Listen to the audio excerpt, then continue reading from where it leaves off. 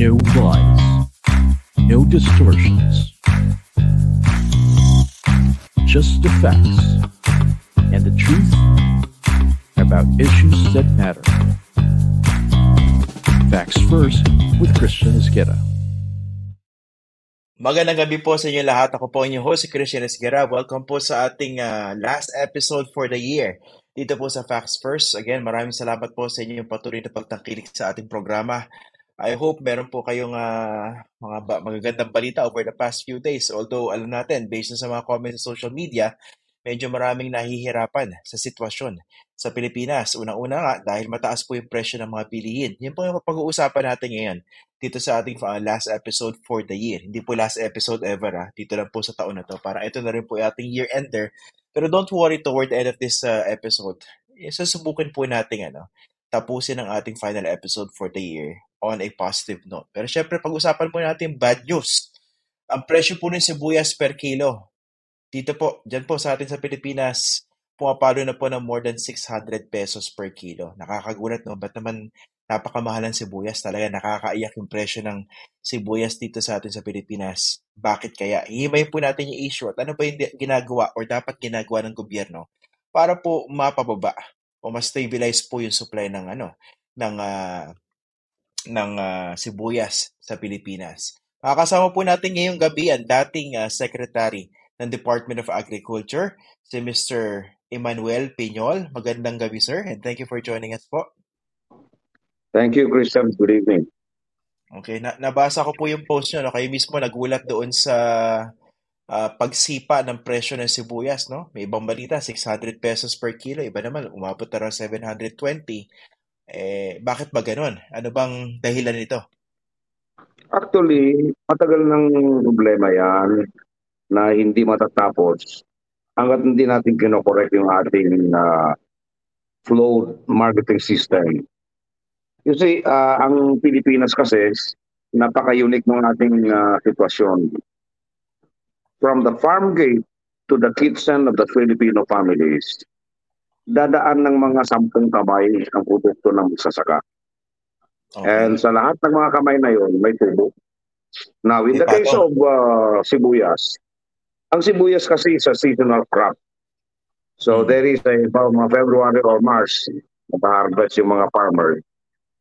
And then since wala silang access sa cold storage facilities, binibenta nila sa mga traders who either lease or own cold storage facilities.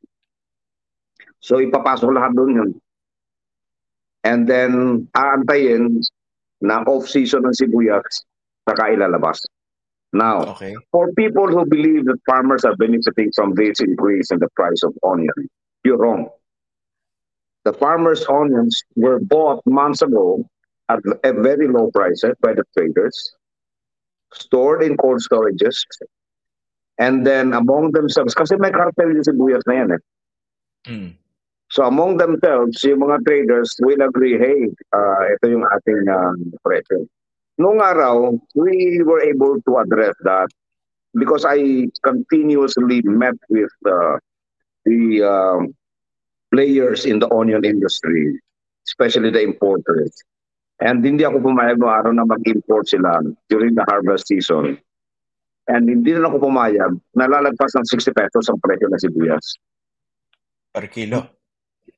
Per kilo. Now, ba't ko sinasabi na hindi matatapos yung natin correct yung marketing system natin? Christian, we are a geographically fragmented country. Kaya napakahirap mag-transport ng mga goods from one island to another. Did you know that it is more expensive to bring bananas from Mindanao to Metro Manila than to ship Cavendish bananas from Davao to Japan or to China for that matter? Okay. So, ang sinasabi ko dito, ang dapat talagang mangyari dito, pakialaman ng gobyerno to. Kasi abnormal ba? Hindi tayo normal na bansa. Hindi tayo tulad ng Vietnam, that from the south of Vietnam to the north of Vietnam, up to China, isang continuous highway ang dinadaanan ng kanilang produkto. Yung atin, since geographically fragmented tayo, our farmers are at the mercy of the traders who have access to the market. So their produce are being bought at very low prices, and then ang tumutubo actually ay yung mga traders.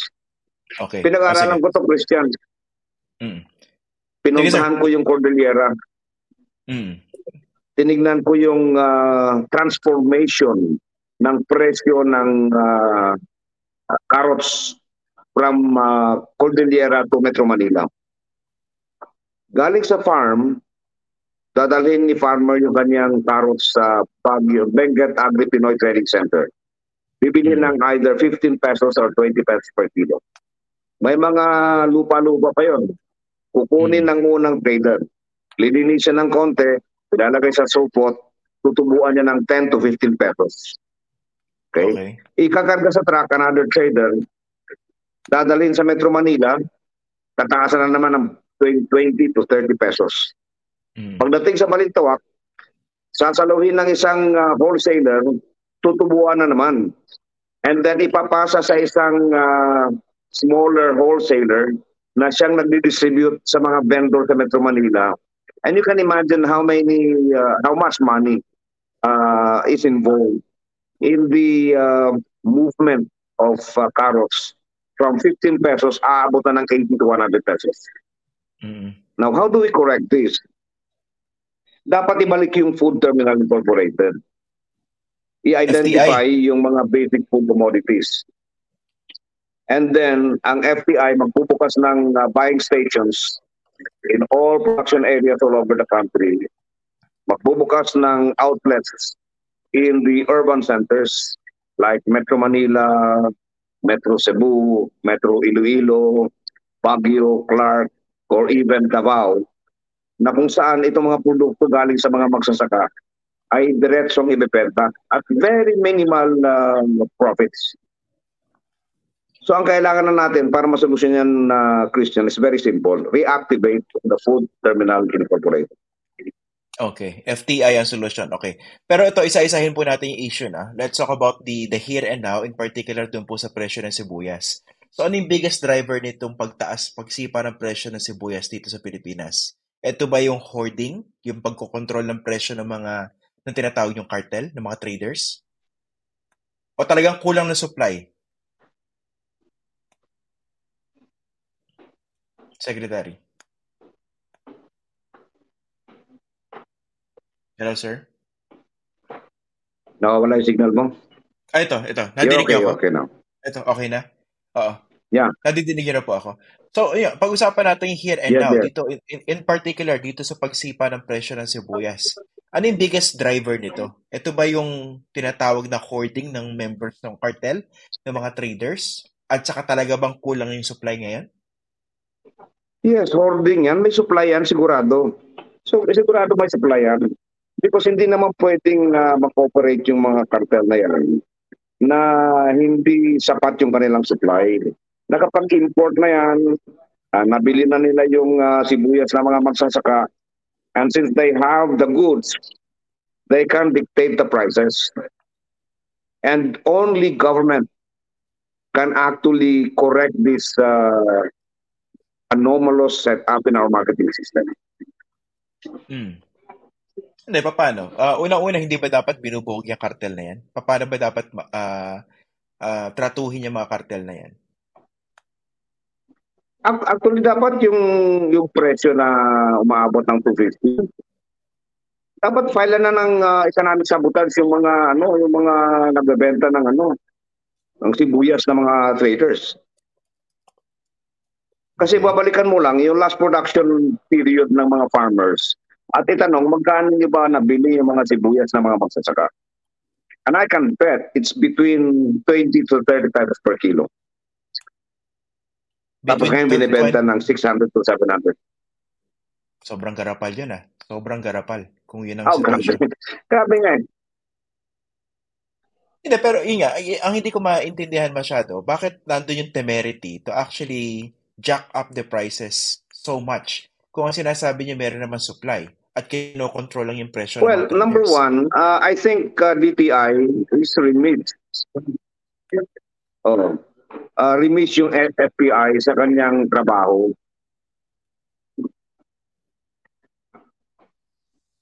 Dapat kasi minomonitor ng FPI yan.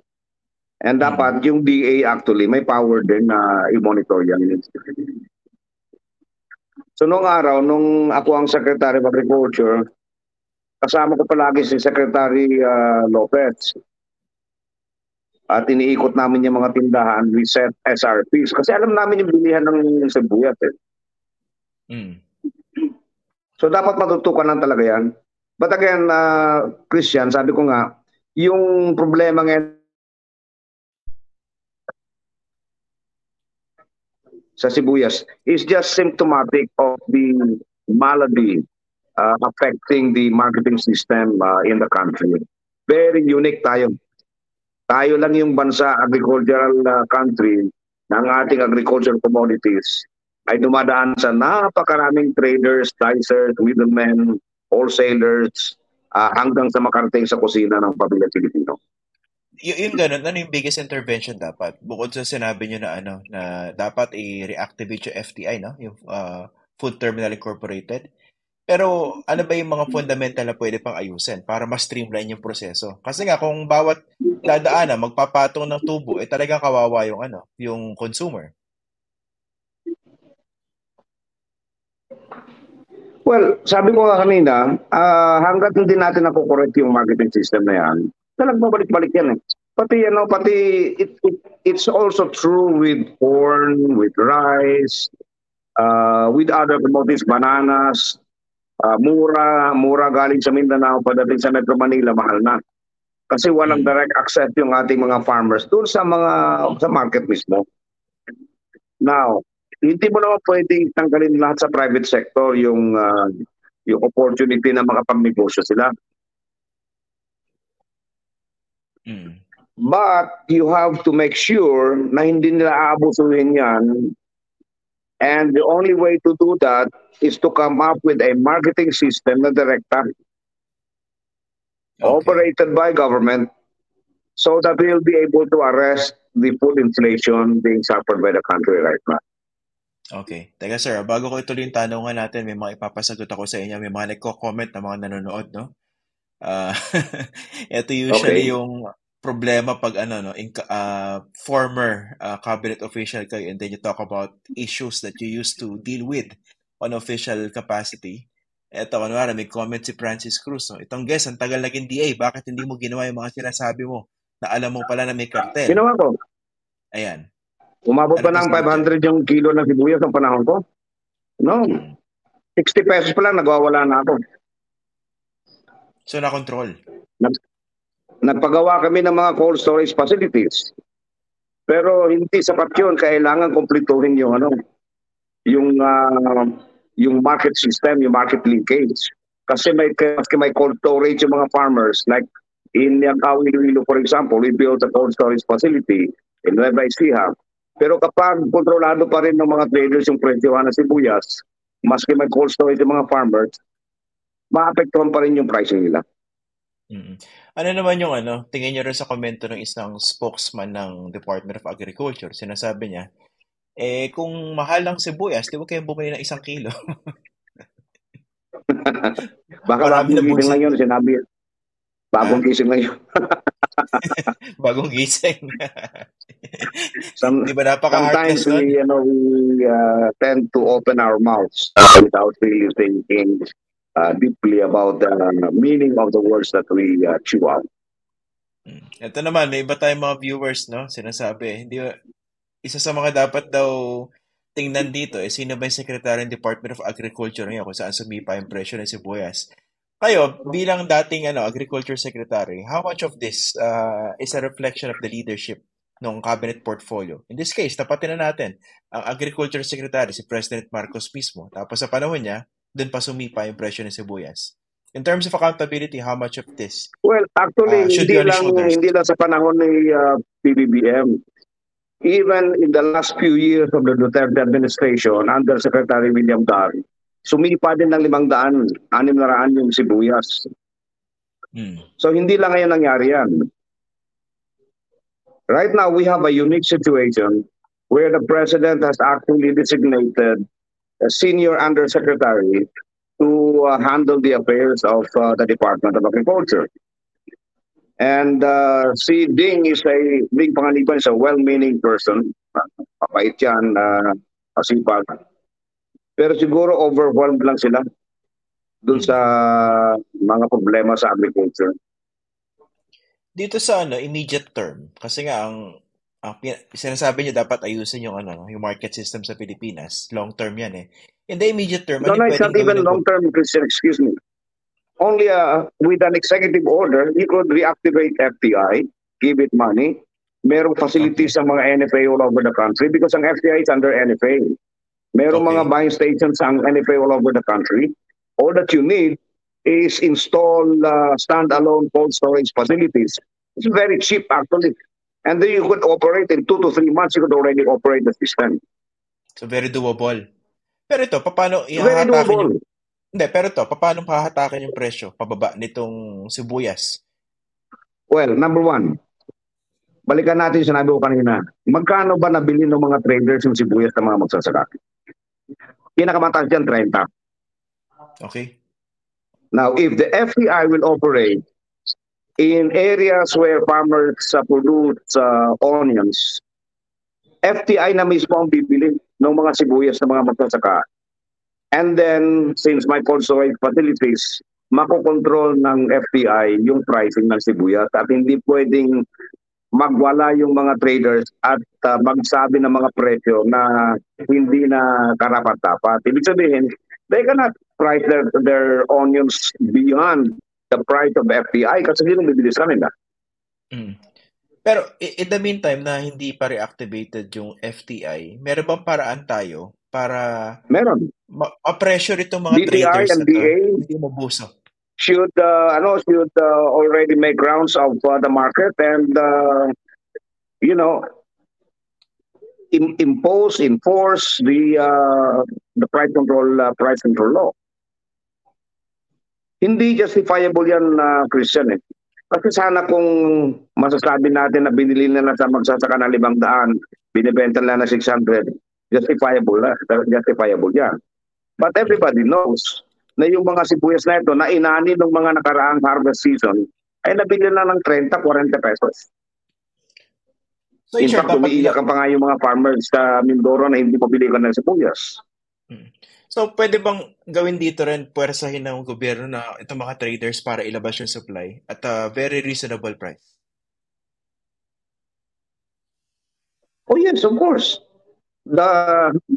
Alam mo yung power ng gobyerno, Christian, is unlimited. Pwede mong i-rate yung mga cold storage facilities ng mga traders ng sibuyas. Sapagkat alam ko, nandiyan, naka-imbak yung mga sibuyas dyan. Pwede mong puntahan yung merkado at make sure that the prices of onions would not be beyond whatever level you would like to enforce. It can be done. Identified ba yan ng gobyerno kung sino yung mga mapagsamantalang trader na yan? Kumbaga meron ba ng listahan yan? Of course.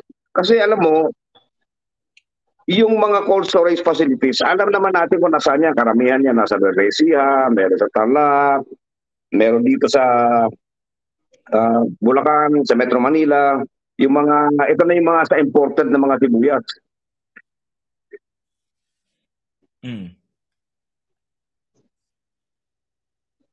Hello? Nawala yata kayo. Can you hear me, sir? Yes. Christian, go ahead now. Kasi yes, I can hear you.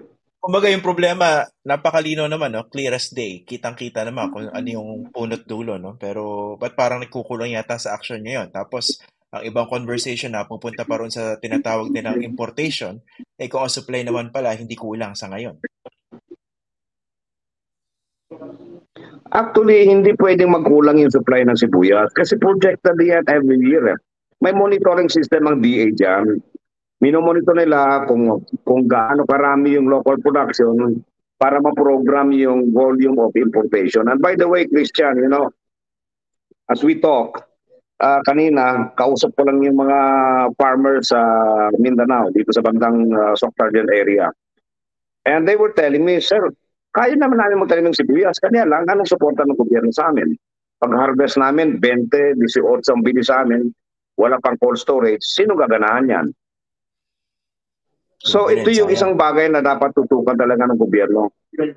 Ma-organize yung ating mga farmers so that with the reactivation of the FTI, they can enter into an arrangement with the FTI.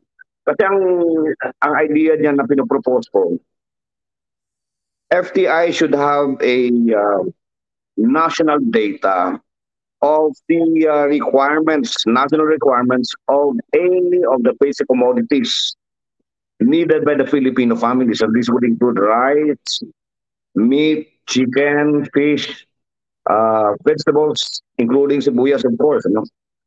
And then, kapag na-quantify nila kung gaano kalaki yung volume na kinakailangan to stabilize the prices, they can engage the farmers, say, plant this, FTI will buy this from you at this price. Okay. If that is a system, the farmers will plant because they know that they have a ready market and they are assured of a good price. Okay.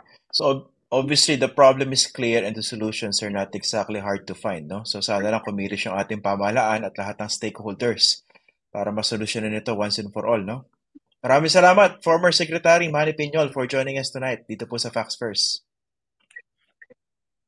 Pwede mo nang tanggalin yung former secretary, Manny Piñol na lang. Hindi, magalang tayo dito, para sir. hindi na ako, kinukulit ng mga nagsasabi na, ba't hindi ko daw ginawa? Ginawa ko yan. Okay. Ulitin ko, walang story na umabot ng 100 or 500 ang sibuyas nung panahon na ako ang Secretary of Agriculture. Okay. Sige, sir. Maraming salamat po. Merry Christmas and a Happy Salamat, New Year. Christian. Enjoy your vacation. Salamat, sir. Salamat. Kayo rin po. Thank you.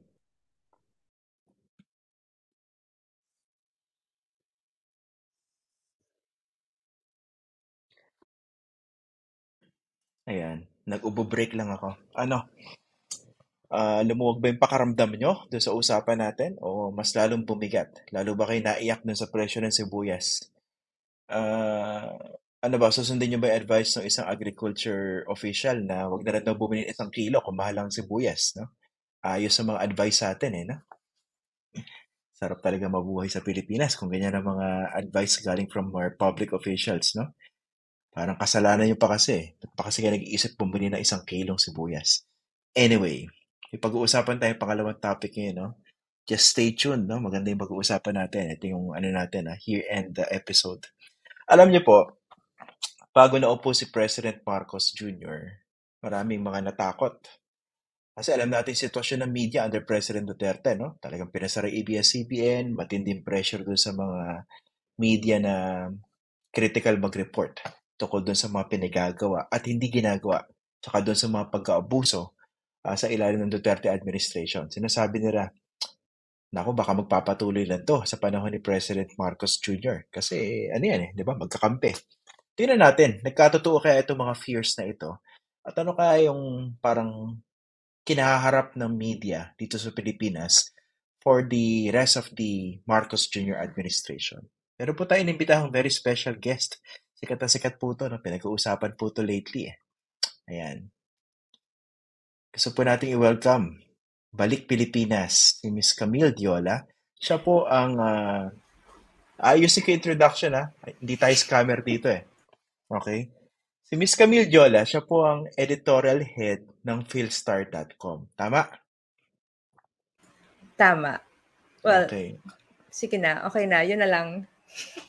For the record, dun sa mga naiinis, no? Baka kasi naaagawan ng pwesto sa basta ganon. Hindi ikaw ang editor-in-chief ng Philippine Star na dyaryo, ha? Hindi ikaw, ha? Hindi ako. Never kong sinabi. Hindi ako yun. Okay. Hindi ikaw yun, ha? Hindi ikaw yun. Ay, malinaw po, ha? Wala pong magagalit, no? Baka madamay pa itong programa na to sa mga allegations and scamming.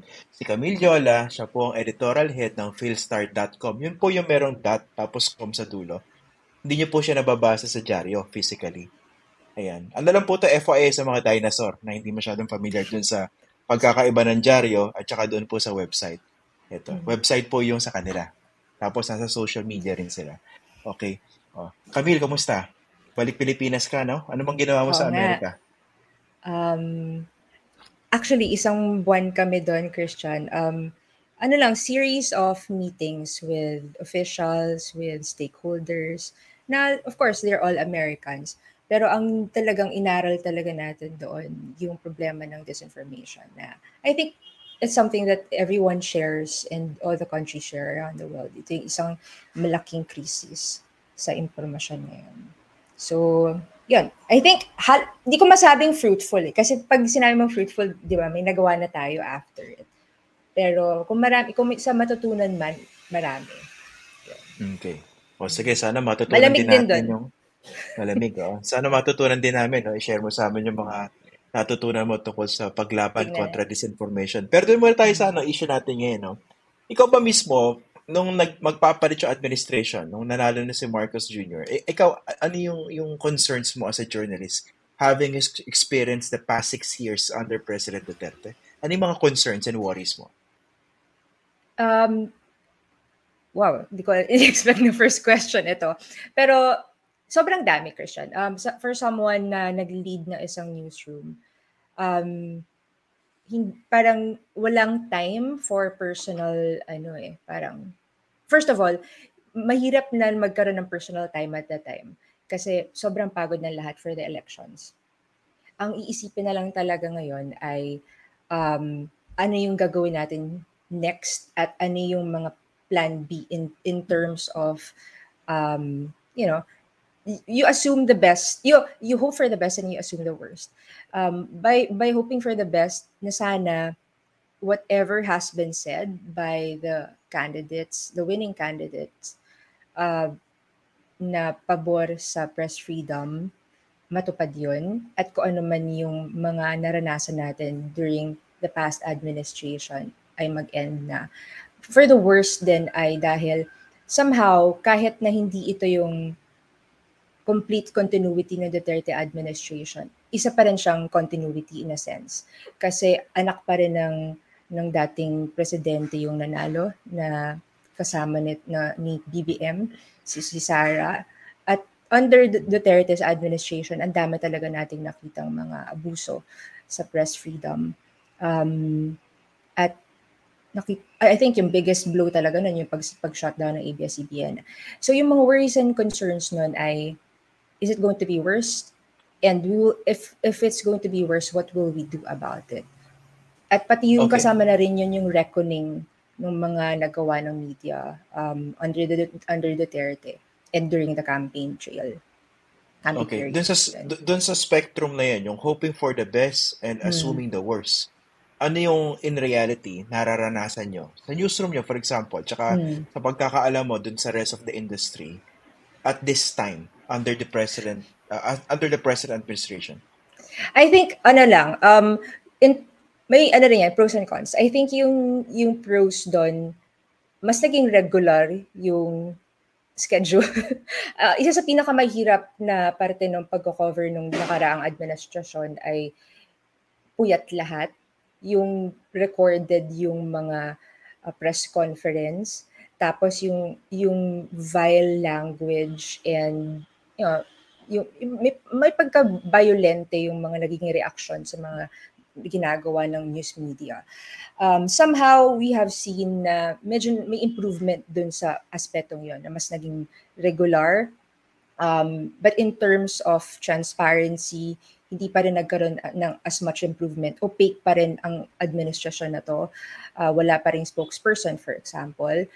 At the same time, yung worst nun ay hindi pa rin, may continuity yung tinatawag natin na chilling effect na madalas natin madinig from before. At hindi ito mawala. Yung trauma, yung chilling effect, yung fear na rin for whatever, fear of reprisal, fear of bullying online, fear of na masasapawan tayo ng fake news, na maging irrelevant tayo. Yun. Walang nagbago doon. I don't know how candid you can be regarding this question. No?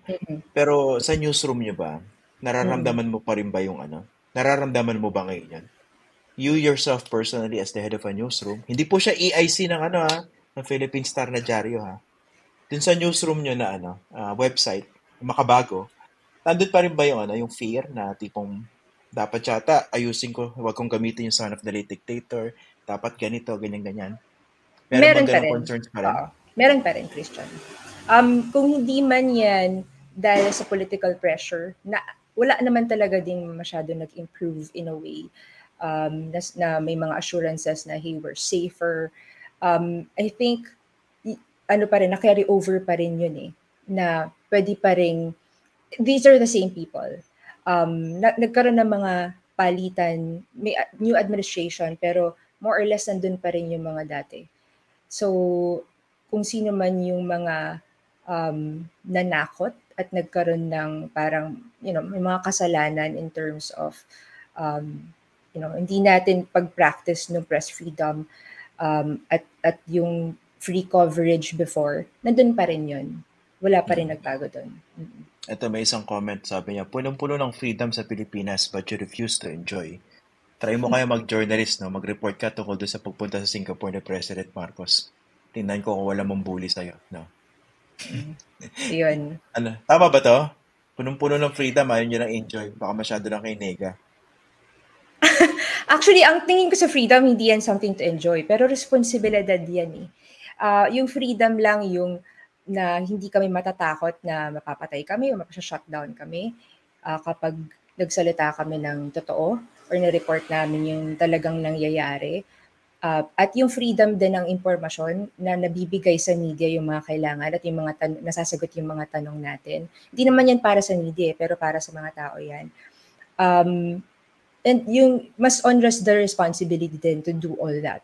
So, I think when we say press freedom, palaging may yan eh, kasamang responsibilidad. So, kung enjoyment siya, hindi ko masabing parang Disneyland to or something. Hindi eh. Teka, ito nga pala, mas marami bang sip-sip ngayon sa media doon sa nakaupong presidente? I think oo. Ano na rin yun? I think kasama na rin yun dun sa, ngayon nagpapakiramdaman pa eh. Hindi ko alam if you share this opinion, pero nagpapakiramdaman pa. What will this administration be? We're still, 6 months in? They're still, I think, even within government, they're still trying to what do you call this, have a feel for what they can do with their power, and you can see that in the policies and the laws that are being proposed now. Sisimula na rin sila sa mga controversial na mga proposals. So kasama na rin yan yung relationship ng media with sila Marcos, with President Marcos and administration. So may ganun pa. Mauna yung mga sip-sip kasi I think it's one way of gauging whether this would work better for individual, corporate, political interests of members of the media or not. Do you get the sense na yung kasi doon sa mga nanonood po sa atin tsaka nakikinig na, you have to separate the newsroom managers or the news owners from the rank and file, yung mga editorial team, katulad nila Camille, Pero among news owners, yung mga media owners pa, do you get the sense na masip-sip sila ngayon? Sip-sip, paghihimod, at perhaps at the same time, takot din? I think mas may fear. Hindi ko masasabing sip-sip. I mean, baka yung iba. Marami din dyan. Kasi I think among the media owners, not about my bosses. So ano to? Ilalabas natin dito kasi empleyado pa rin tayo. Among the media ownership in the Philippines, these are, they have very close entanglements with big business and politics. Kasama yan sa pag-own ng media. Hindi siya ideal, pero ganun talaga. Hindi siya ideal dahil hindi nagkakaroon, na rin yan, sagabal yan sa freedom at sa pag-report natin. So, yes, I think in terms of may sip-sip, mas marami tayong nakikitang ganun. Mas marami tayong mga favorable reports, yung mga critical reporting, mas kumonte, I think. Hindi maging as maingay. I think nangunguna din dyan yung pagpapackage nila sa administrasyon na to, sa leader na administrasyon na to as someone na nice guy, peace-loving, trying to avoid controversy. Hindi rin siya masyado nag-ruffle na feathers as before. as a journalist, how do you guys separate the personal consideration of people you Mm. cover? For example, kunwari, iniisip siguro ng iba during the campaign, ang daming issues hounding this family, no? Ill-gotten wealth, meron Supreme Court decision, may mga nakaw na yaman na hindi pa nababawi, hindi nagbabayad ng buwis. Pero nung kinover na, mabait naman pala siya, mukhang hindi makabasag ng pinggan. Mhm. Yung ganyang bang yung ganyang pagtingin, do you think that is being reflected sa coverage? I think oo. Parang hindi sa dahil nakalimutan na ng media in general yung mga, I guess, negative things na naka-attach dito sa presidente at sa pamilya niya. But at the same time, I think maganda talaga rin yung pagpe-present at pagpa-package dun sa brand ng presidente na yon. Now, as a media practitioner, how do we separate those two things? Uh, I guess may aspeto din ng, yun na, yung sinabi ko kanina na nagpapakaramdaman at the same time, yung respect for the vote. Na kahit na may iba sa atin na hindi gusto yung mga naging takbo ng eleksyon at yung naging resulta niya, siya pa rin yung pinili ng taong bayan ngayon. So may aspeto ng ganun. At the same time, pag lumapit na dun sa mga issue na alam natin na, given history and given all the tendencies of, you know, of an innately corrupt government, um, lumapit na doon, nire-remind natin sa background at sa context ng pagre-report natin yung mga negative aspects na naka-attach sa pamilya na to at dun sa the people around them. Ikaw, as someone running a newsroom, a digital newsroom, an online newsroom, do you get the feeling, or is this really your experience, that you get more elbow room, somehow more freedom to do what you want in terms of journalistic standards, kumpara dun sa, let's say, siguro nakatali ka sa isang traditional newsroom, kunwari dyaryo, tapos kasama mga dinosaur? I think meron. By elbow room dahil mas kilala natin yung audience kasi nasa online ka rin, Christian. Alam mo rin yung takbo sa online na all the time we're looking at numbers, we're looking at the market. So more or less Analytics. nakikilala natin, analytics, nakikilala natin sila, nakakausap natin sila, nadidinig natin sila. We hear directly from our audience. I think yun yung advantage ng online eh. Yun yung mga lumalabas sa comments sa'yo. It's one way to get to know what people are saying, how people are reacting. At yun yung I think, I guess, spoiled tayo sa ganung klaseng data. And it's an advantage for us kasi we know exactly who we're talking to and then we can communicate to them better, in principle. Pero pag ganyan, syempre, yung bakbakan mas direkta, no? Kasi Mas yung direkta. in-explain ni Camille doon sa mga hindi familiar, no? Kasi I don't know whether you get a good sense of what we're talking about dito. Kasi yung mga dyaryo, meron sila mga website version supposedly. Pero strictly speaking, separate company siya eh. 'Di ba? Ganyan din sa Inquirer.net tsaka sa Philippine Daily Inquirer nung nandun pa ako. Issue rin yan eh. Parang you share the same brand, pero strictly speaking, separate companies kayo. Iba yung benefits na nagtatrabaho online, iba yung benefits na nagtatrabaho sa dyaryo. Tapos nandun yung natural clash, di ba? So, ano yan, na-realize ko yan nung nandun pa ako sa Inquirer. When we were trying to diversify, may mga series of meetings kami dyan. Ang term pa nun yung convergence, no? Hindi na ginagamit ngayon yan eh. Although strictly speaking, pag tinignan natin, pag yung mga dyaryo, nag-put up lang ang sariling website, that's not technically how it's supposed to be done. Kasi parang ano ka lang eh, yung parang pro forma na gusto mo lang meron ko online presence pero you're not really maximizing what the digital platform can offer to you. So, dito ba, for example, you share the same brand with Philippine Star. Sorry, medyo ano to. I didn't mean to ask this question pero na-curious ako. No? Pero Sige, ano tingnan ba yan? natin. Ano yung advantages at disadvantages yan? Well, advantage siya syempre, legacy brand yan. Kumbaga, namana natin yung decades of brand building.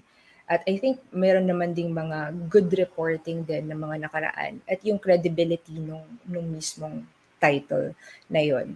So, nung nag-migrate yung title or yung brand na yon from print to online, kasama yan doon. So, mas mahirap, I guess, mag-establish ng completely new brand online without that. Kasi kailangan mo, again, i-prove yung credibility. First, you have to hire real journalists. And then second, you have to, again, assure your audience na you're following ethical standards na, that are expected of a news media organization. And then, of course, long brand building again and engagement with your stakeholders and your audiences. So, yun yung advantage nun. Now, ang disadvantage ay whatever culture or practices na nakagawian sa newspaper before, those won't necessarily work online. So, may mga practice talaga na kailangan iwasan or kailangan itigil or kailangan i-redesign at i-rethink pagdating dito sa platform na to. At marami doon questionable for, I guess, more for the more traditional brand. By questionable, kasi nga bago at kasi parang medyo uncomfortable. Tsaka siguro shoutout muna tayo dun sa mga pinagpipitaga ng star reporters ng Philippine Star, no? Yung, for example, si Alexis Romero, no? Yan. Tinitingnan Hi, natin Alexis. yan eh. Hi, Sir Ace. Hi.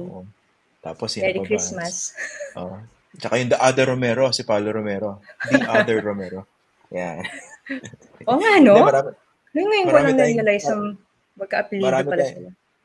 Joke lang yan kay Paulo Romero. Hindi, matagal ko kasi nakasama sa sa coverage ng Senate tsaka Malacanang. Pati Congress, ano yan? Veterano, no? Anyway. Sorry, Christian, ano yung sinabi kong practices kanina? I think I mean techniques. Oo, yun. Baka lang practices, Kinabahan ka ba? Baka makulong ka uli? Oo, alam mo yun. Nag-iingat tayo dyan. Okay. Pero wala naman akong ginagawa masama. So, hindi man ako masyadong kabado. Okay. Sige. So, ito nga. Binanggit mo at the start of our discussion yung hope for the best tsaka dito? Prepare for the worst. Ngayon, sabi mo, medyo nag-ano pa lang. You're still looking at how this administration is unfolding. And somehow, ano ba to? Ito po ba yung tinatawag nating honeymoon phase in terms of media dealing with any administration? Or baka namang this is here to stay? Kasi nga, yung infrastructures of disinformation. Hindi ko alam kung meron talagang honeymoon phase or dahil lang ano siya, it's being ruled by some sort of fear or yung chilling effect na sinasabi. But then, traditionally yung honeymoon phase with the news media and a new administration. Parang every cycle yan, every after the elections. Pero I think mas on shocks pag ginawa namin to, ano mangyayari sa amin? O shocks pag ginawa to, ano yung magiging consequences niya. Not just to the news organization, but to individual journalists too. Sa inyo ba may mga naging ganong consequences? For example, naglabas kayo isang report, isang TikTok video, tapos parang merong tinamaan na politiko malaki. May mga ganon bang karanasan? Nakatanggap kayo ng tawag sa boss? Oo naman. Madalas. Paano problema ni Camille yan? Oo, may ganyan. Kasama yan doon. At like what? Example? Yan nung nakalaang election. Huwag na lang. Example? Kunyari, mga may tumatawag tapos, meron siyang conflict sa sinasabi ko kanina earlier na entanglements. Na perhaps mas maraming maapektuhan sa larger... Okay, ganito na lang.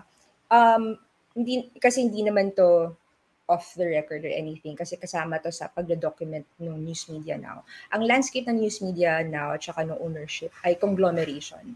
So, may mga media organizations na na parte ng mas malaking groups. At malalaking groups na to, acquired din yan ng mga big businesses at big businessmen. Yung mga big businessmen na yun, alam natin ang kultura dyan sa big business. Investments, kailangan ng investors, mag-fundraising, at sobrang daming employees. Thousands of employees ang parte dyan sa mga, yung mga kumpanyang yan. So, may mga ganun in the course of reporting.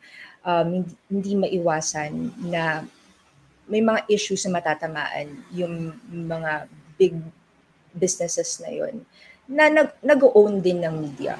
So hindi ko sinasabing sa Star or anything. Across yan, even abroad ganun din natutunan natin, nangyayari din yan. But I guess mas strong kasi yung institutions nila abroad, kaya mas may pushback na nangyayari doon sa newsrooms. Pero dito kasi hindi eh. Kaya nagkakaroon ng mga ganyan. May mga tawagan, may mga threats, nagkakaroon ng takedown ng mga storya, nagkakaroon ng mga yung tinatawag natin na holy cows. Holy cows ba yun? Yung, sacred cow. Sacred cows. Holy cow yung expression yan. Holy cow. Senior moment. So, sacred cows na no-go zone. Lalo na kung yung big business na to ay nag-a-advertise din. Pero dun sa mga politiko, for example, nakatanggap na, meron ba kayo instances na, for example, Camille, palitan mo raw itong title kasi tinamaan yung isang banal na baka nung mga nasa itaas. May mga ganun, meron, pero didiscuss muna namin yan kung katanggap-tanggap sa amin or hindi. May mga instances na mananalo kami na magno-no or kapag baka naman legitimate feedback siya na pwede ma-improve or pwede maging mas accurate yung information na yun. So we take that at we disclose it na okay, binago namin to. May mga ganun. At meron ding mga instances na talo. Alam mo na yun. Kasi nga nandun naman yung balancing act dyan eh. Diba? Minsan din kasi, hindi man to Philippine Star, no? Siguro meron din tayo mga kapatid sa industriya na naman, bara tumira, no? Yung basta magmukhang matapang, i-upload, papanindigan, di ba? Correct. Miski alam mong mali. Mahirap naman yung ganun. Bad trip po yun. Kaya magagalit din yung mga trolls lalo. Magiging father, parang bala na against media. Pero nga, mas mahirap pa yung situation mo ngayon or nag-improve in terms of running a newsroom kung nagbago administration? Hindi ko masabi nag-improve eh. I think mas madali lang yung takbo ng operations on a day-to-day basis kasi nga nagkaroon ng parang mas naging presentable. Hindi nagkakaroon ng mga nightly recordings, especially nung tawag dito pandemic, nakita natin yan. At the height of a crisis, na kailangan magpahinga ng mga journalists na nag-i-explain at nagre-report buong araw, pupuyatin pa para lang makover yung mga paminsan inconsequential na mga press conference. Ngayon, wala na yung ganun. So, in a sense, mas maluwag siya. Pero at the same time, again, yung kultura ng takot, kultura ng pagpipigil, nandyan pa rin yan. At yung parang lagi kang medyo aligaga sa kung ano ilalabas mo, lalo na kung medyo may matatamaan, nandun pa rin. Ito, pinalita ko pa rin title natin, nilagay ko, Facts First with Philstar.com editorial head Camille Diola. Kasi late dumating si Rick Roque, sino po ulit yung guest late ako? Ayan. Ang maganda ngayon kasi, dahil hindi to lolo platform, miski late ka, pwede mong panoorin siya mamaya, di ba? Sa dyaryo kasi may tinatawag na pass-on readership, no? Kunwari, bibili ka ng Philippine Star na dyaryo. Magkano pa dyaryo ngayon? 25? 30? 25, I think. 25 pesos ang dyaryo. Di ba, pag bili mo yon tapos, yung iba, di ba, tinatago for collection. Pero usually, iniiwan mo yan, di ba? So, yung makapulot no, yung tinatawag na pass-on readership. And pass on and pass on and pass on. So, malulukot yun. Pero to, hanggat may internet, meron kayo access dito sa ganitong interviews. Eto, sige, sa pagtatapos, gusto kong pag-usapan yung ways of storytelling. Pinasadahan ko to ng last episode last week, no? Kasi nga, medyo very passionate ako rin sa pinagdaanan mong, ordeal online. Salamat. Last week, no? Salamat sa pag-explain nun. Maganda rin yung, marami ako natutunan dun. Ganun ba? May typo yung Philstar. Okay. Teka lang, ulitin ko lang. Teka lang. Pasensya na tao lang, ha? Ako lang okay lang po. Nangyayari po yan. Hindi po yan Philstar. Fake news or disinformation. Yan po yung mga tinatawag na honest mistake. Diba? Honest mistake. Tanga lang. Pwedeng ganun, no? Philstar.com editorial head Camille Diola. Inya, so ano yung mga natutunan mo?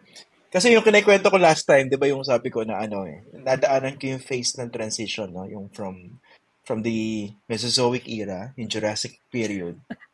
tapos tumalon doon sa modern times, di ba? Mhm. Pero dito, ano yung advantages? Kasi unang-una ako, I must be honest, no, nung ino-observe ko yung ginagawa ng philstar.com, sabi ko, nung years ago, no, sabi ko, tama ba itong ginagawa ng mga tao na to, no? Nagmi-meme reporting, parang na-oversimplify yung mga issues. Nakakainis, no? Part of pinabalas eh.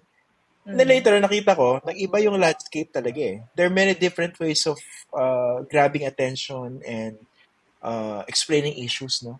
Pwedeng pakikwento, ano yung mga realizations niyo on your part? Kasi kayo mismo ginagawa niyo yung dati pa eh. Oo.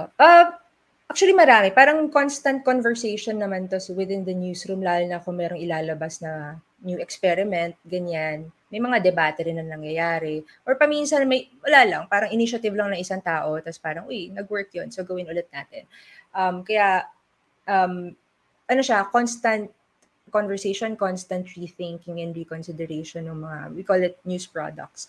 Ang mga natutunan namin dyan before, syempre may apprehension, lalo na alam namin na magkakaroon ng a bit of discomfort, lalo na sa audience na hindi sanay sa mga ganun type of new formats. But I guess meron din dyan openness na sa feedback na paminsan ayaw ng mga tao, may validity ba yung mga feedback nila, at kung na-welcome naman siya, how can we improve it or how can we continue? At Example paano ng siya feedback. magiging informative?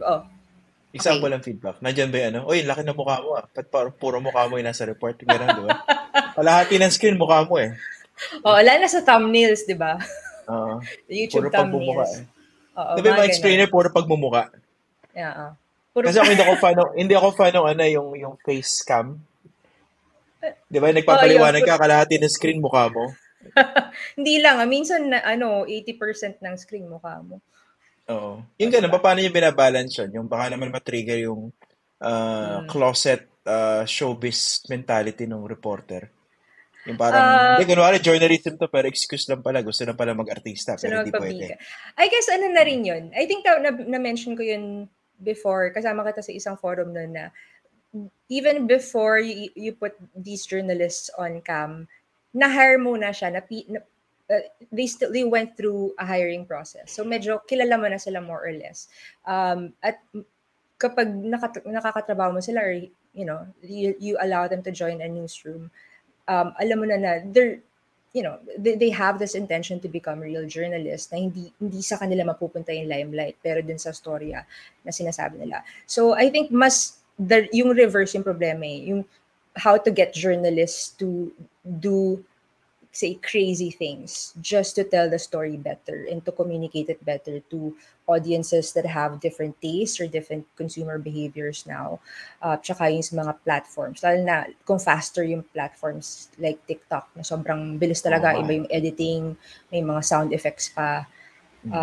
Mahirap yung kung sound effects ba yun, dapat ba totoong sound effects, or how do we edit it in such a way na hindi siya parang misleading or inaccurate. Oo nga, no? Kailangan naman talaga more dramatics minsan, no? For example, ang ganda na pinag-uusapan natin, pero kunwari, isa maglabas na ng raw video sa TikTok dyan, mga puro bayaran ng journalist. Tapos diba? Na, diba? Mas marami pang viewers yun. Mas marami pang viewers yun. Pag ganyan, kailangan pa natin kumain ng apoy para ma-attract yung attention ng mga tao? Hindi naman. Siyempre, I'm just taking that example. I think yung may balansa ng entertainment at education nga, yung na sinasabi natin.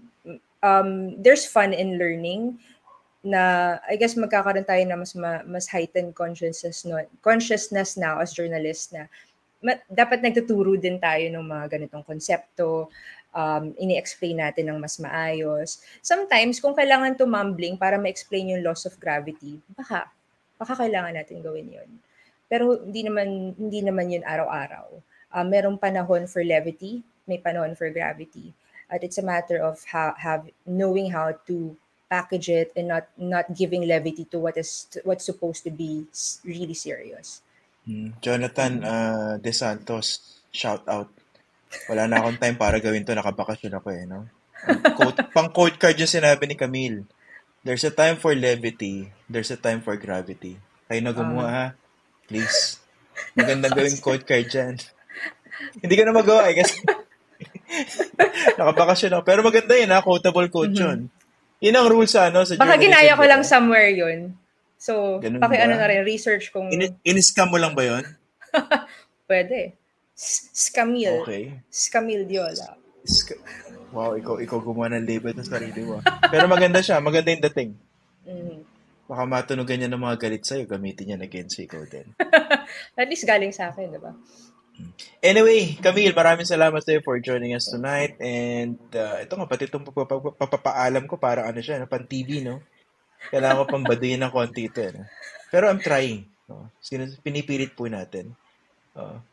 Pati yung term na baduy, di ba? Luma yun eh. Kasi masyadong 70s yung baduy eh. Okay lang yun. Diba? Kung mahal ka Oo. naman ng audience mo, Hindi ko baka okay masyadong yun alam for eh. them, di ba? Ayan. Camille Diola. Yan. Pero, ito, in all honesty, you're doing a great job dyan sa philstar.com kayo. Congratulations dahil kailan ba kita nanalo ng award? Yung last year ba yun? 2020. 2020 yung Award of Distinction. Award of Distinction from the Center for Media Freedom and Responsibility. Yung newsroom mismo inawardan sa pamumuno ni Camille Diola. So hindi po hindi po easy feat yun, no? Kasi nga maraming challenges sa isang newsroom, mahirap isang organic whole na mahirap patakbuhin, no? And you're doing a very good job dun sa Congratulations sa inyo. And Thank you. It's the same year na nanalo si Christian ng Makluhan Award. I didn't intend to Pero sinabi ko na rin. Kailangan yan sa konteksto. Hindi, wag. Doon tayo sa Philstar lang ang pinag-uusapan natin dito. Yeah, Merry Christmas saka Happy New Year. Merry Christmas pa rin at Happy New Year, Christian. Salamat for inviting me.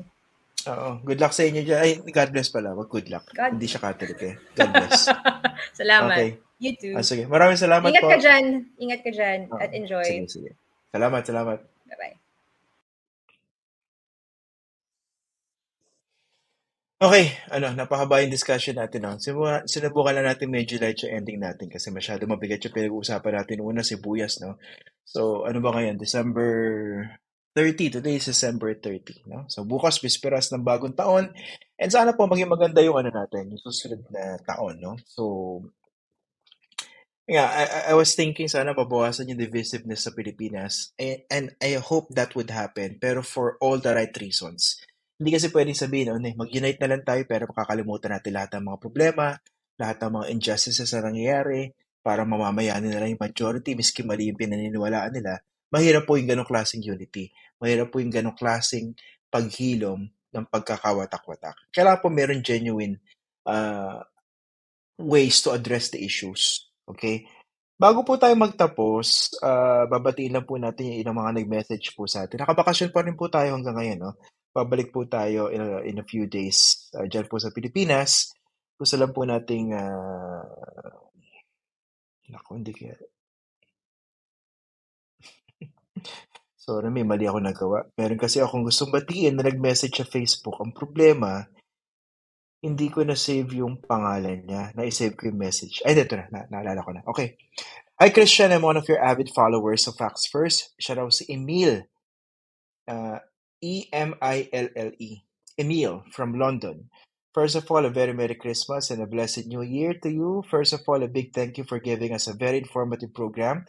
Please continue giving us more factual information in this world full of misinformation or other lies. Yan. Maraming salamat, Emile. Babae po siya, from London. Tapos message from Anne Robledo. Sabi niya, ayan, avid fan siya, nanood daw siya dati pa po, nasa ABS-CBN pa tayo. At pati pinsan ko, favorite kayo kasi, okay, huwag na, masyadong masyadong mabait, nakakahiya ng basahin. Yan, isa rin po siya sa mga pumunta sa EDSA noong 1986. Nakita ko ang live mo sa Facebook kanina, kaya napanood ko ang guest mo sa Facts First. Kay Miss Anne Robledo, magandang gabi po and Merry Christmas sa inyo. Meron din tayong mensahe from Marlon Salinas Tejada. Isa po siyang pare sa Negros Occidental. Sabi niya, I have a parish and at the same time, I am administering a school. Yun ang niya. I'm in education ministry. In fact, at present, nagpi-PhD raw siya sa educational management. I'd like to express my appreciation to your program. It's really informative. In a way, your program is also an education ministry. God bless you always and more power. yan yung mga ganyan mensahe po, those are the messages that keep us going. Kahit pa paano, alam natin na meron tayong kahit pa paano maganda na idudulot dito sa ating diskurso, dito sa ating demokrasya sa Pilipinas. So maraming salamat kung ganun po yung nagiging epekto sa inyo, no?